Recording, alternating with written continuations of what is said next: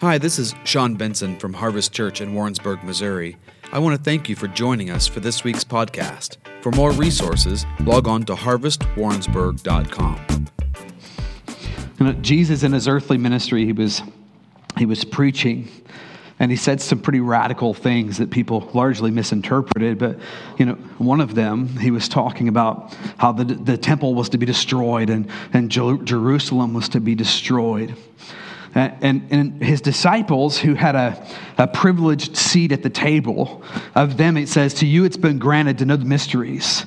And they got to pull aside with Jesus in this intentional space. And such was the case in this, where they were like, Jesus, can you tell us this? When will be the time? Actually, I'll just read it. Matthew chapter 24, verse 3 says, tell us, when will these things happen? And what will be the sign of your coming and the end of the age? Has anybody ever heard anything about the end times? Have you heard a lot about the end times? Are you sick and tired of hearing about the end times? It's super prevalent in our culture. But what follows is the answer from Jesus, I think, ends up being the most concise and linear, sequential list of events I think that we have in all of the New Testament, of coming out of the mouth of Jesus himself saying, these things will happen. This is Matthew chapter 24 that you see all those events unfolded in. And I've gone through, I've written down all of the different areas that coincide with the book of Revelation. I've gone through, I've done all those kinds of things. And Pastor Todd last week kind of introduced this topic. He did a great job, actually, of hitting some of the things in Matthew 24, some of the things that we discovered. But more importantly, he was asking the question, are you prepared? Are you prepared for what's to come? Are you prepared for the end times? Are you prepared for the things that we see written in Scripture, especially Matthew chapter 24 around this time? Now, if I ask, are you tired of this topic? Largely because it seems like there are so many that are out there who have used this as their entire ministry focus, and that's fine. That's fine to do that. That's not necessarily a problem, but there are many that have done that. And with that, there are many predictions that have come out. Even just a couple of years ago, I remember driving in Kansas City, coming across billboards that were up, and I found out later they were, erected all over the nation. Billboards that claimed to know the day and the time that Jesus Christ would return. How many of you know Jesus is coming back? Right? How many of you know he said we wouldn't know when? Okay, but lots of people have gotten into the weeds on this subject, and they have really made it their life's aim to know everything about the book of Revelation and how that corresponds with Daniel and how that corresponds with Thessalonians and all the things that Jesus said, and they come up with these timelines and predictions, and we think Jesus is coming here, and now we see Israel as a state here, and all these things are happening. And so how many of you know the second coming of Jesus is imminent? It's going to happen tomorrow. But that's the conclusion, and that's been the conclusion of many generations now. Many generations, there have been people who have actually changed the course of their life based on this idea that the return of Jesus Christ was going to happen tomorrow. I think it was the 70s. I remember people talking about, they so believed that Jesus was going to come back any day that half of them didn't even go to college. Why would you go to college? That would be ridiculous. Jesus is coming back tomorrow. That would be an utter waste of time and money. And so they changed the whole course of their life. Well, help me out. For the 70s, 50 years ago? Most of those people that I know who have told me those stories regret the decision, because in all these 50 years, I don't know if you've noticed, but Jesus hasn't come back yet. Right, and we can get so distracted, so caught in the weeds of these things. The point, I guess, would say this, that we get our eyes ultimately off of Jesus. We all right? Make no mistake about it, our end times view absolutely 100% impacts the way that we walk and we live our lives now. I remember many years ago under Mao in China, the Baptist missionaries had done such a tremendous job actually converting the Chinese to Christianity. But then Mao came almost like an end times figure straight out of the book of Revelation, and began to amass such an onslaught of persecution against them. But because the Baptists had believed in a pre-tribulation rapture theory, they thought, well, these guys must have been wrong because this is tribulation right now that we're experiencing. And unfortunately, many of those Chinese actually recanted and gave up their faith in Christ in order to go back into communism and all the other stuff. How many of you know your end times view makes a difference on what you live and believe today? Right? I've heard of different people over the years who have had thoughts about things like, well, if the world is going to hell in a handbasket, then like if it's going to happen, if it's written in the book, then I don't have any responsibility. And they get into this kind of bunker mentality where like, let's just hunker down and wait for Jesus to come fix all this stuff. And so with that mentality, there would be no reason to get involved in politics. Well, why would you? The Antichrist is going to come, and there's going to be a whole one world system, and he's going to destroy everything. So everything that I could possibly put my energies towards now would be worthless.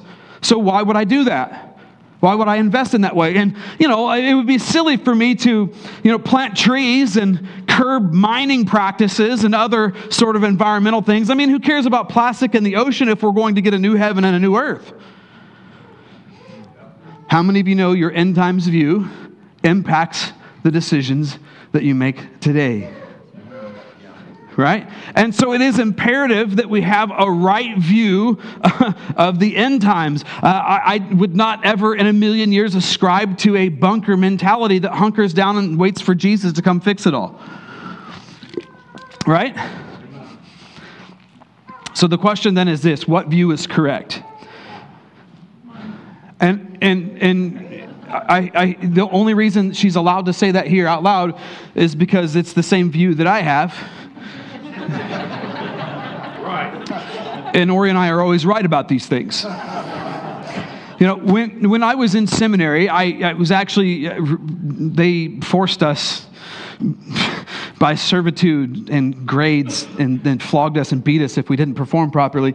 But they forced us into researching all of the various rapture theories and end time scenarios and studying out all of the scripture. And we had to defend all of the positions, and then we had to do a thesis on our position based on all of our research.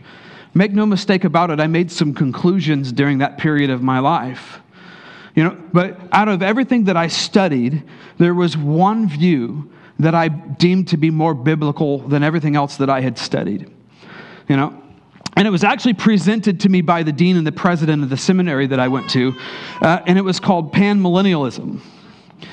And to me, it really stood out because these guys said, well, there's a lot of theories, there's a lot of stuff going on, and I read a lot of stuff in the book of Revelation, but as far as we know, it's all going to pan out in the end because Jesus is still on the throne. Obviously, a joke. But I do ascribe to that as my end times theory. It is the right perspective. I want to talk to you just a little bit about that today. How many of you know Jesus is going to get his way? Jesus is still on the throne. Yeah. Jesus is still coming back. There's a whole lot of stuff in the Bible about all of that. There's a lot of stuff in the middle. But I guarantee you this, it'll all pan out in the end, don't you think? Here's the three primary reasons that I'm a panmillennialist. Number one, there are an awful lot of people who are way smarter than me, and they're incredibly compelling on end times doctrine, right? And none of them are in agreement. You pick out 5 different people right now. Some of them are doing charts and theories and timelines and blood moons and, all this different stuff, right? Like, and this guy is just looking at Israel, and this guy is looking at other stuff and melding Daniel in, and they all have a theory. It's pre-trib, post-trib, this trib, it's that, it's whatever. We're in the millennium now. No, the millennium's to come. There's just so much stuff about it. And there are people that are amazing, and they all disagree. The second reason is this. I have to look at them so that I don't lie to you. That was my number 2. The first, number 1 was this. There are an awful lot of smart and compelling people who have already been proven wrong. They've already been proven wrong. So that's the first thing. Lots of amazing people. You're just like, wow, that's really compelling. That's amazing. I'd never put that together in the scripture. And time goes on and you're wrong. Right? The number two was that there are lots of smart and compelling people and none of them are in agreement with one another. And the last thing is this. I believe that Jesus seems to put a different emphasis on it to what I hear most end times preachers. You know that the book of Revelation, it says of itself, it testifies of itself that it's a revelation of Jesus Christ. And yet, I don't know the last time I ever heard an end times preacher frame it that way. I think that we have made it a revelation of the Antichrist. We've made it a revelation of the tribulation that's to come. We've made it a lot of stuff, but we've not made it the revelation of Jesus Christ. And the Word of God itself testifies that that is, in fact, what it is. I would submit to you that if we've gotten our eyes on all the other stuff, we have gotten off track. That's right. You know, the Bible admonishes us to keep our eyes on the author and finisher of our faith. The finisher part means it's all going to pan out in the end. How many pan-millennialists did I just win in here? Right? And again, Todd did such a great job of introducing this. This is going to be his message regurgitated. I apologize for that in advance. I wrote like 18 pages and realized, well, that's probably too much for a Sunday morning, and realized that maybe I had a few things I needed to say on the subject. The question that he presented was this: how do we prepare? How do we prepare? This is the end times, folks. You're living in it. What do we do? These are the questions that he posed last week. I think, for one, that they're really good questions. In fact, I think they're the right questions. How do we prepare? What do we do? Good news is, immediately on the heels of Jesus introducing the most concise and linear end times event scenario that I've ever seen, he then immediately tells us the answer to the question we seek. It's right there in chapter 24. Chapter 24 and 25 of Matthew, which is where we're going to live today. I want to start Matthew 24, verse 44. Listen to this. He starts it out like this. He says, "For this reason, you also must be ready." Isn't that the question we're trying to answer? "For the Son of Man is coming at an hour when you do not think he will. For who is the faithful and sensible slave whom his master put in charge of his household to give them food in the proper time? Blessed is that slave whom his master finds so doing when he comes." This is my go-to end time scripture. You want to know what I believe? It's summed up right here, and I think it ought to be your go-to end time scripture. Well, what's Jesus saying here? Right? In essence, he's saying, don't get distracted. Don't get yourself in the weeds of endless genealogies and endless charts and endless timelines and endless phenomena in the earth. Don't get distracted by all of that stuff that's out there. There's a lot of stuff, theories about the Antichrist. Don't get yourself all in a frizzy about what it's going to be like and how hard it's going to be in the end times. Don't get distracted. That's what he's trying to tell us. Don't get distracted by all of these things such that you stop doing what I have specifically called you to do. That's what it's talking about. Blessed is the faithful slave found doing what? Found doing precisely what I called you to do. See, your job isn't to figure all of this stuff out. I figure it's going to pan out in the end. Your job is to keep your eyes fixed on the author and the finisher of your faith. He's going to work it all out. He's going to work it for good. I don't need to figure it all out, and scholars before me have proven we're not going to figure it all out. Blessed is the one who knows his calling and is executing that when I return. What does that mean? That means when the Antichrist rears his ugly head, what are you supposed to be doing? You're calling. You know, when the banks go sideways and you lose all your money in the stock market and everything just looks terrible and there's this elusive mark of the beast and they've tried to pin you down and they're persecuting you as a Christian with your buying and selling. By the way, did you see the news on the federal banks, what the government was doing on the tag words? If you had bought a Bible in the last year, if you had, uttered the name Trump, all of that, you're like under investigation now. So make no mistake about it. Let the persecution begin. If you didn't see it coming, there it is for you. But when these things begin to unfold, when they take all of your money away, when they've put some sort of a chip in your credit card and it's the only way to buy and sell, if you're a Christian, you can't do it. What are you supposed to do? Pull our hair out and go bald and gray and get a bunker and a bunch of water and bullets? No, you continue to do your calling. That's what it says. It doesn't matter who the Antichrist is. It doesn't matter what that season of my life is going to look like. What matters is that I'm faithful when he comes back. What matters is that I've kept my eyes fixed 100% on him and I didn't turn to the left or to the right. What mattered is that I go, I know what you've said to me, and come hell or high water, I will fulfill my destiny before you. This honestly is what it looks like to have a life laid down. My eyes are fixed on you. I'm not going to get distracted by all of these other things. I'm not going to make them my focus. I'm going to make you my focus. This is the moral to the story. This is the answer to the question, what shall we do? How do we prepare? Are we doing all right? I guess the question is, what has he called you to do? Then that's what you need to be doing right now. Don't wait till tomorrow. Don't wait until you have enough education. Don't wait till you're smart enough. Don't wait till you have enough money in the bank. You need to do what you're called to do today. And you need to do it and not be distracted. Because how many of you know, even though the hailstones aren't falling from heaven and the rivers aren't turning to blood and all the other, there's plenty of distractions out there that are trying to rob and steal me from my destiny and my calling. Am I right? Don't get distracted, people. Don't get distracted.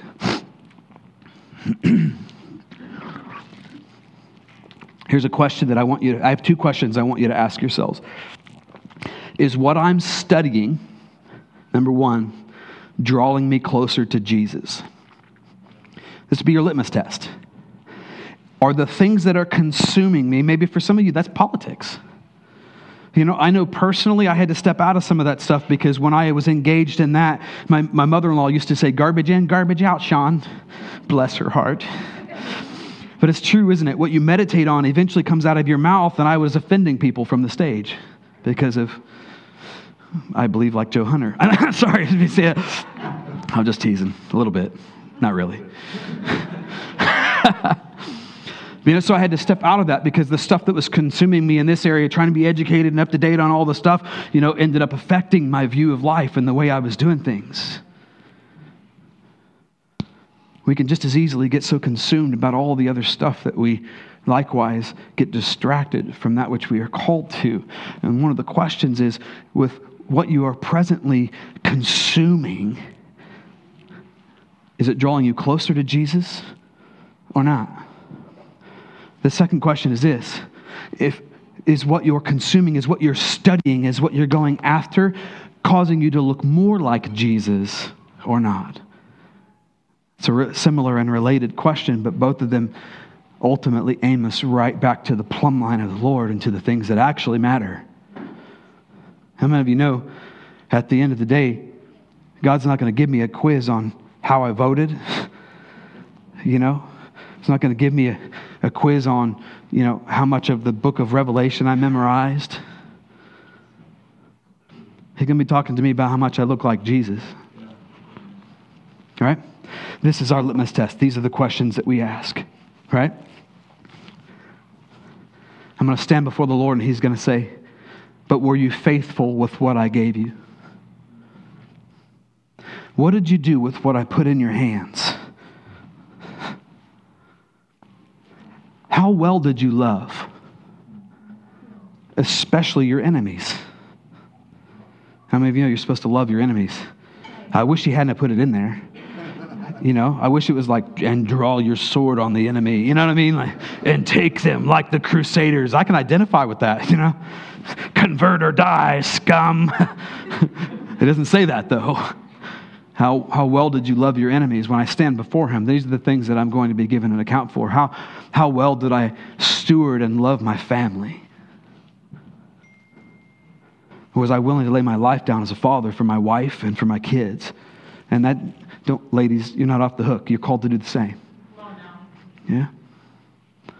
Like, these are the things that I get to stand and give an account for. Like, what did I do with the gifts that he gave to me? What did I do with the voice that he gave me? What did I do with the brain that he gave me? What did I do with the work ethic that he built into my child rearing?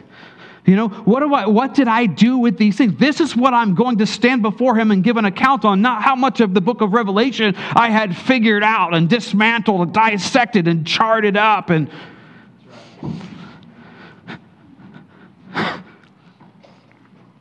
How well did you love? What did you do with your life? These are the questions that we give account for. Do not get distracted. So we're answering the question, how do I prepare? What do I do? The answers are simple. Stay the course. Stay the course. So you thought Christianity was complicated. Christianity is not complicated, folks. Like, there isn't some complicated equation that's like, once I get mature, I apply this complicated, cool stuff. No, it's the same thing for everybody. All the way from the first saved to Bill Johnson, who I personally hold in high esteem. You know, it's the exact same prescription for all of us. You know, Bill doesn't get off the hook. He still has to wake up in the morning and pursue Jesus. He still has to wake up in the morning a little earlier than the rest when it's still quiet and the kids aren't up yet. And read his Bible and get into the presence of God and spend time in the place of worship. It's the same pattern. It's the same stuff for all of us. It really is the basic, simple stuff. So don't give up. Keep doing it. Increase. Get better at it. Be more intentional. More devoted. Don't give up. Don't get lazy. Pursue Christ. Pursue your calling. And fulfill the Great Commission. Fulfill the Great Commission. We said this here the other day. You know, just because you're not an evangelist doesn't get you off the hook for fulfilling the Great Commission. Amen. You know, what are we to do? What are we to do while we're waiting on the Lord's return? What are we to do to prepare? How are we, what are we supposed to devote our lives to? He's already told us, go and preach the gospel to all of creation. Go make disciples. That's why we have a discipleship-oriented group system called the Destiny Groups. Go and make disciples. Well, I don't know what I'm supposed to do while we're waiting on you. Go and fulfill the Great Commission.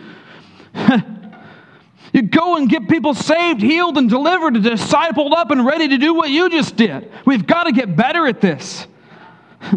I mean, if ever we thought that, if we're living our lives and we're thinking the return of Jesus is imminent. It's 100% going to happen in my generation. It's going to happen within the next 30 years. I'll guarantee it.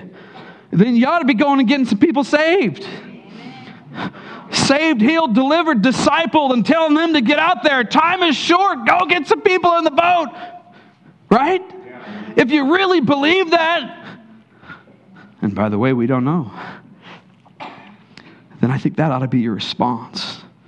What do we do while we're waiting? We complete the Great Commission. It doesn't matter whether you're an evangelist or not. Your calling is different, but your commission is the same.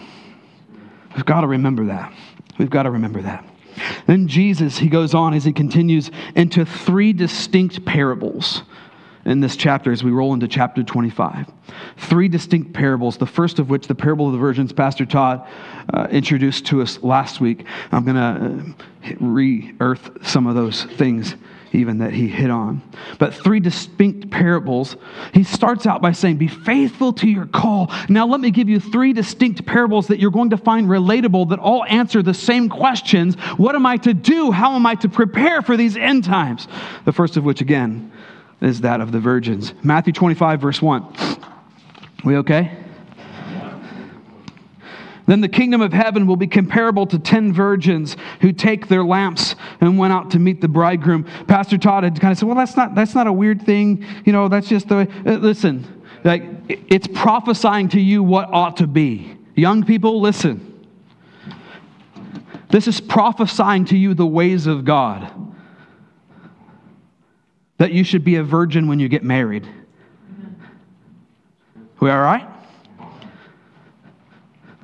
Adults who have been divorced and now you're dating again, you do not have the excuse, oh, well, I've already done that once and now I can do whatever no, that's absolutely idiotic. If you're thinking that way, you're believing lies and trying to justify a lifestyle that is not condoned in Scripture. If you have made an error in these ways, that's okay. We serve a gracious, compassionate, forgiving Father. Just repent and move in. He'll work with you. You are not disqualified. Are we okay? I didn't mean to diminish what Pastor Todd said. I just wanted to add to it. I hope that was clear. Verse 2. 5 of them were foolish. This is talking about the brides, the virgins. 5 of them were foolish. 5 of them were prudent. For when the foolish took their lamps, they took no oil with them. Verse 4, but the prudent took oil in flasks along with their lamps. Just so that we're clear and on the same page here, Jesus is the bridegroom. We are represented here as the bride. I know it's unusual language, but it is scriptural language, and that's what's implied here in this analogy. Are we good? There are 2 distinct groups. There's a group of brides that have an abundance of oil, and there's a group of brides that have just enough. I think that's clear enough, right? Verse 5. Now while the bridegroom was delaying, they all got drowsy and began to sleep. You need to know, guys, that we are in the prophesied delay right now. You understand, this is 2,000 years ago that Jesus raised up under his own power out of the grave and then ultimately went to be at the right hand of the Father. 2,000 years, you and I, we have been in the end times. We are in the great delay that this promises, that this speaks of. Can you see that?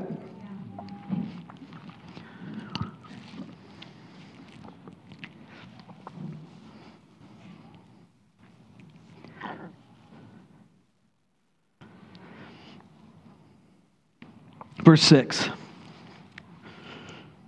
But at midnight there was a shout, behold, the bridegroom come out to meet him. Then all of those virgins rose and they trimmed their lamps. The foolish said to the prudent, give us some of your oil, for our lamps are going out. But the prudent answered, no, there won't be enough for us and for you. So instead, go to the dealers in the city and buy some for yourself. And while they were going away to make the purchase, the bridegroom came. And those who were ready went in with him to the wedding feast, and the door was shut. Verse 11. Later the other virgins also came, saying, Lord, Lord, open up for us. But he answered and he said, truly I say to you, I do not know you. So be on the alert then, for you do not know the day nor the hour. And I guess the question for us this morning is, do you have just enough, or do you have an abundance this morning?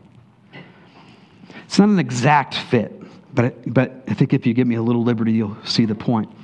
Years ago, I remember Chris Valentin talking about his life. And he was saying that he was running at 95% of his capacity. And at 95% of his capacity, I mean, this guy, like, you think I'm a driver. This guy's a scary driver. Like, he's intense. You know, and so he was kicking butt and taking names, man. He was so productive. Stuff was happening. The college was coming online. There was so much good happening. But then life crisis struck. Something happened in his family. And all of a sudden, he found out that he needed more than the 5% remaining in his tank to deal with it. Because again, he was running at 95% of capacity. All right? And the life scenario that struck wiped him out for a couple of years. Just completely ruined him. See, he didn't have enough in the tank to be able to deal with the twists and turns that life was going to throw at him. Do you have enough in the tank this morning? Do you have enough oil in your vehicle? Or as Pastor Misty preached many weeks ago, perhaps, are there indicator lights going off on your dashboard, the dashboard of your life? Are there indicator lights that are saying, hey, you got a problem, you need to get that oil changed? You need to top her off. You need to fill. You need to change. Something's got to happen. You're running at 95%. You're 95% spent. Listen, if that's how you're living your life, then anything thrown at you will get you kicked off course and the enemy will pick you off. We have to live in such a way, as this admonishes us to do, that we actually have enough oil to be able to get through all of the stuff in life. So what does the oil represent then? I think we see it in verse 12. He says, this is Jesus saying, I do not know you. I do not know you. So what is the oil? An oil then is a reference to a relationship with Jesus. It's a reference like, I do not know you represents either a lack of oil or then the opposite, the abundance of oil then is, I know you. Do you know Jesus? But what I mean is, like, do you know him? Is he your everything this morning? We talked about a little bit, even as we were kind of opening service or whatever it was in this morning when I was monologuing. Between the worship and the word. You know, it's like have you gotten in and like you had just enough oil, you had just enough a taste to kind of get into life and you're just barely cruising along lukewarm? I'm telling you, it's talking about you. It's talking about you. You know, or have you said yes and you're like, with all I've got, Lord, with everything that's in me, I will serve you with all of my body, with all of my soul, and with all of my strength. Because he says you got to be hot. Right? Not lukewarm, but hot. A burning one for him. This is the oil that it's talking about. Have you devoted your life to Christ in such a way that you have an abundance of oil, such that the oil then girds about you and strengthens you and creates endurance in your life for all of the stuff, the fiery stones and darts the enemy throws, and circumstances of life, and being fired from a job, and my wife saying that thing that she shouldn't just to push my buttons, and the kids being mouthy, and it's like I can't seem to get them in line to save my life, and all the stuff that happens. Right? Like, do you have enough oil to be able to endure those seasons and to do it with some gas in the tank? To do it with success to get to the other side? Listen, I'm telling you, if you don't, you're in trouble. We're talking about the end times. How many of you know if you've read the book, there's some stuff that's going to happen? What's your responsibility? Get the tank filled up. Don't wait till tomorrow. Well, that's today I want to live for myself. Today I want to go do all of the stuff. I feel like I'm missing out. No, the Bible actually specifically admonishes us. No, enough time has passed for you to accomplish all of those things that the heathen do. Now serve the Lord with all of your soul, mind, and strength. Go after him today while he can still be found. Like, if you don't approach it like this, you're going to be caught as one of the virgins having to go and buy oil, and you're going to miss it. The bus is going to take off without you. You're going to be like, hey, wait, what's going on? I thought I was. And he's going to be like, I don't know you. Hey, this is the most serious stuff that we could ever talk to you about. You have to know him, and he has to know you. The word in the Hebrew is yada. It's Adam yada his wife. It's this intimate knowing. This is the only kind of relationship that the Bible calls us to. An intimate knowing and being known by him, and this place of intentionality where I'm giving my all to serve him. How many of you know a relationship takes work? A relationship takes intentionality. Am I wrong? Is there anybody married in here? Does it take work? Right? Do you have to deny yourself? Like, do you have to say no to your flesh? Do you have to step out of your comfort zone sometime? Like, sometimes do you have to say no to what I would really rather be doing in order to go serve, like do dishes and mow the lawn and do all the stuff, right? It takes work. Do I still have to write love notes 25 years later? Yes, guys. But you know what? Women, you're not off the hook. When was the last time you wrote a love note to your husband? Oh, you thought it was all the man's responsibility. That you've been lied to. It takes two. Right? But it takes intentionality, doesn't it? That's the point. It takes intentionality. Your relationship with Jesus Christ is exactly the same. It takes intentionality. It takes sacrifice. It takes denial of self. And this, folks, is how you get oil in your lamp. This is how you get to a point, or one of the ways you get to the point where you are actually filled such that you can endure life's trials and what is to come in these end times. Practically speaking, y'all need to get in your word. Oh, I thought it was going to be more complicated than that. No, it's not more complicated than that. I said it earlier. It is a simple pathway. My yoke is easy. My burden is light, right? Like, no, it can't be that light. No, it really is that light. You've got to get disciplined in your word, for it's in the word that you come to a place where you understand his ways and you establish a foundation of core values in your life that literally guide you when things around you don't look like you think they're supposed to. This isn't what I was expecting, Lord, but I know that you're good. That's a core value. I know that you're like a father. You would never lead me to the lions. I know that you're the God who is for me and not against me. I know that you work everything, even nonsense that people throw at me, for my good and for your glory, right? These are core values, and they're only found in the Word of God and the Scripture. It's time to discipline up. It's time to stop making excuses. Blow the dust off that thing. Get into it whether you want to or not. Sometimes people are so starving, they don't even know they're hungry anymore. It's time for you to prime the pump by getting disciplined and getting into the Word. Well, that sounds like a work. I don't care what you call it. Just do it. Because it's the only place that we actually get the ammunition that we need to refute the lies of the enemy and to be able to endure the tests of time. The book of Revelation over and over and over again, speaking of end times, let's go to the manual. It says over and over again that we must persevere all the way to the end. Well, reading your Bible and getting it on the inside of you, meditating on it day and night such that it's the only thing that actually comes out of your mouth. That's Joshua chapter 1. Like, that is the prescription for our success. That's how we navigate. That's how we get our oil filled up. But it's not just the Word of God. It's all of it. Guys, we've got to get ourselves committed to church again. They say the new member of a church, their attendance is once a month. That's fine. I'll come in, pay my tokens. The lake is calling me, baby. You know, I know it's rainy outside today. No, it's all of the stuff. It's not just reading your word. It's getting engaged with the church. Why? Because that's where you build relationships that are yoked together with you for life and godliness. That's where you build and establish friendships, the kind of people that you can call when the bumps of life begin to happen. And I guarantee you, they will happen. So you need to get involved in church. You need to come with worship. Come with a heart of worship. Why? Because he's worthy, if nothing else. He's worthy. Every single time you come together and you open your mouth in this place of corporate worship, I'm guaranteeing you, if you are here and you are involved, something supernatural is happening in your life.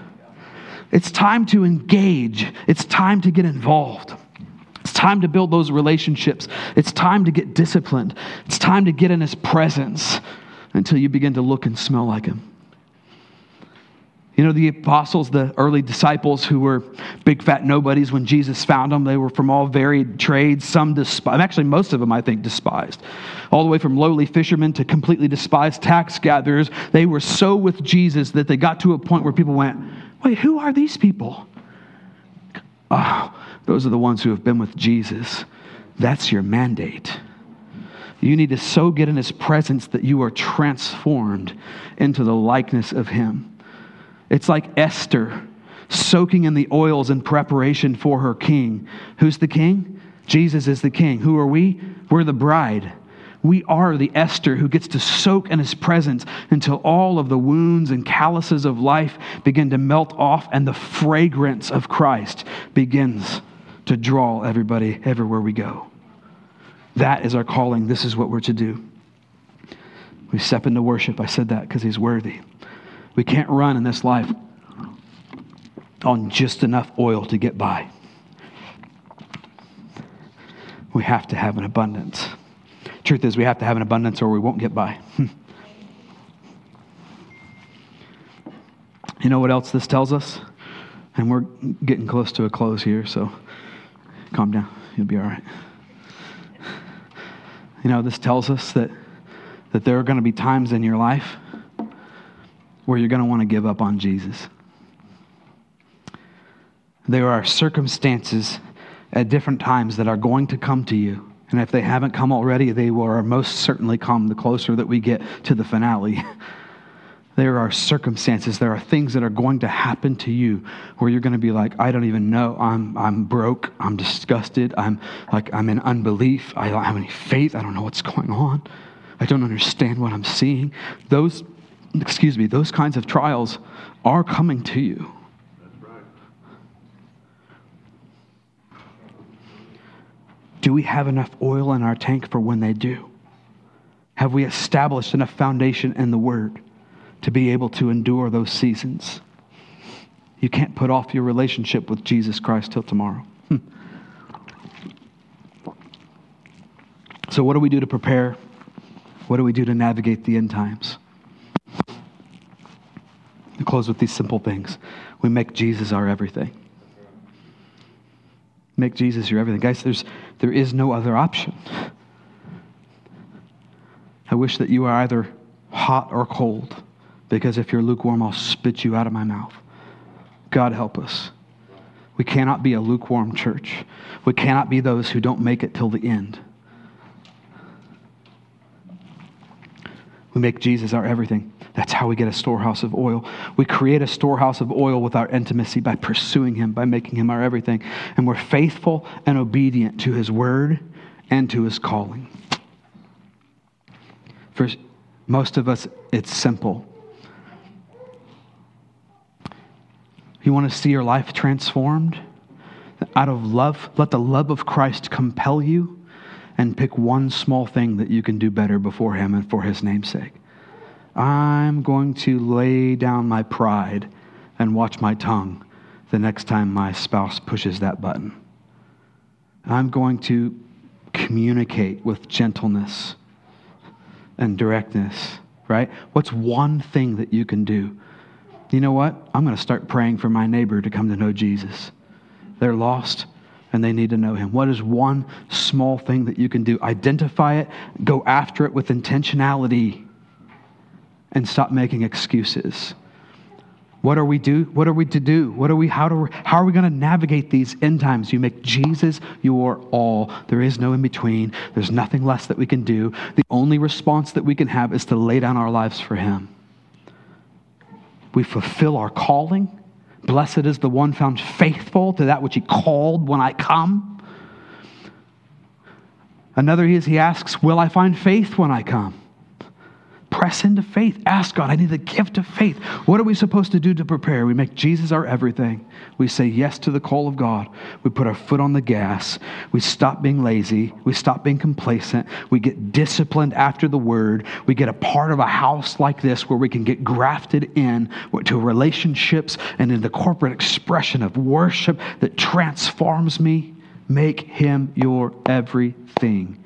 That's how you get oil. That's how you survive the end times. Amen? Father, we thank You that it is easy. It is easy. It is simple. It's so simple that people think they have to complicate it. We simply say this morning, we choose You. We choose You. We choose to love You more than we love ourselves. We choose to love You more than we love fear. We choose to love You more than we choose the gratifying of our flesh. We choose to intentionally pursue You, God. We receive the grace available to us this morning to make You our everything.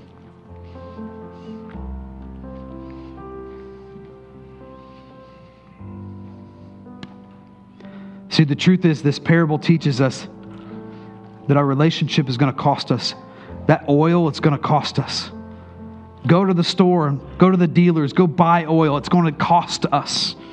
We have to be prepared. It's going to cost us time. It's going to cost us talent. It's going to cost us treasure. God, we receive Your grace to be able to press in wholly and not reserve any portion. You are worthy of these lives laid down. We give them to You this morning. In Jesus' name. If you're with us this morning and you're listening to a message like this and you're just realizing by the conviction of the Holy Spirit that you have not laid down your life like this. Like you have not crossed over. You maybe at some point in your life, the word sprang up, as the parable of the sower says, and there was some fruit that you saw, but you can be the one. You testify your life right now does not reflect something that has grown into an oak tree or something that's vibrant. Perhaps you're a child, you still live with your parents and you've been riding on their coattails of faith, and this morning you're ready to make a decision because, listen, you can't have somebody else's oil, you got to have your own. Maybe you're a spouse and you have abdicated the role that you're supposed to fulfill in your own home. And you've ridden on the faith and the relationship of your spouse. You can't ride on somebody else's oil. If you've never given your life to Him, you haven't known Him in this way, we want to give you an opportunity to do that this morning. Prayer ministry team, if you would come and make your way forward. These folks will be here to pray with you. Please don't let this moment pass. If you fit in those, obviously you don't need to come up here, but take time in your seats, and forever all the rest of us be mindful of somebody maybe who has their head down, who's praying and just doing some business with Jesus. Otherwise, these guys will be available. They'll pray with you. They'll answer your questions. They will at least point you in the right direction. Father, I bless them in the mighty name of Jesus to be all that you have called and equipped them to be in this hour, to be the mighty overcomers, the persistent ones who make it to the end, to be the fiery ones, not the complacent, not the sleepy, but the fiery ones who take hell by storm and whose gates cannot stand against us. In Jesus' mighty name, amen. Have a great week. Thank you for listening to this week's podcast. If you would like to contact us or would like more information about our church or additional podcasts or resources, please visit us online at harvestwarrensburg.com. We hope to see you soon.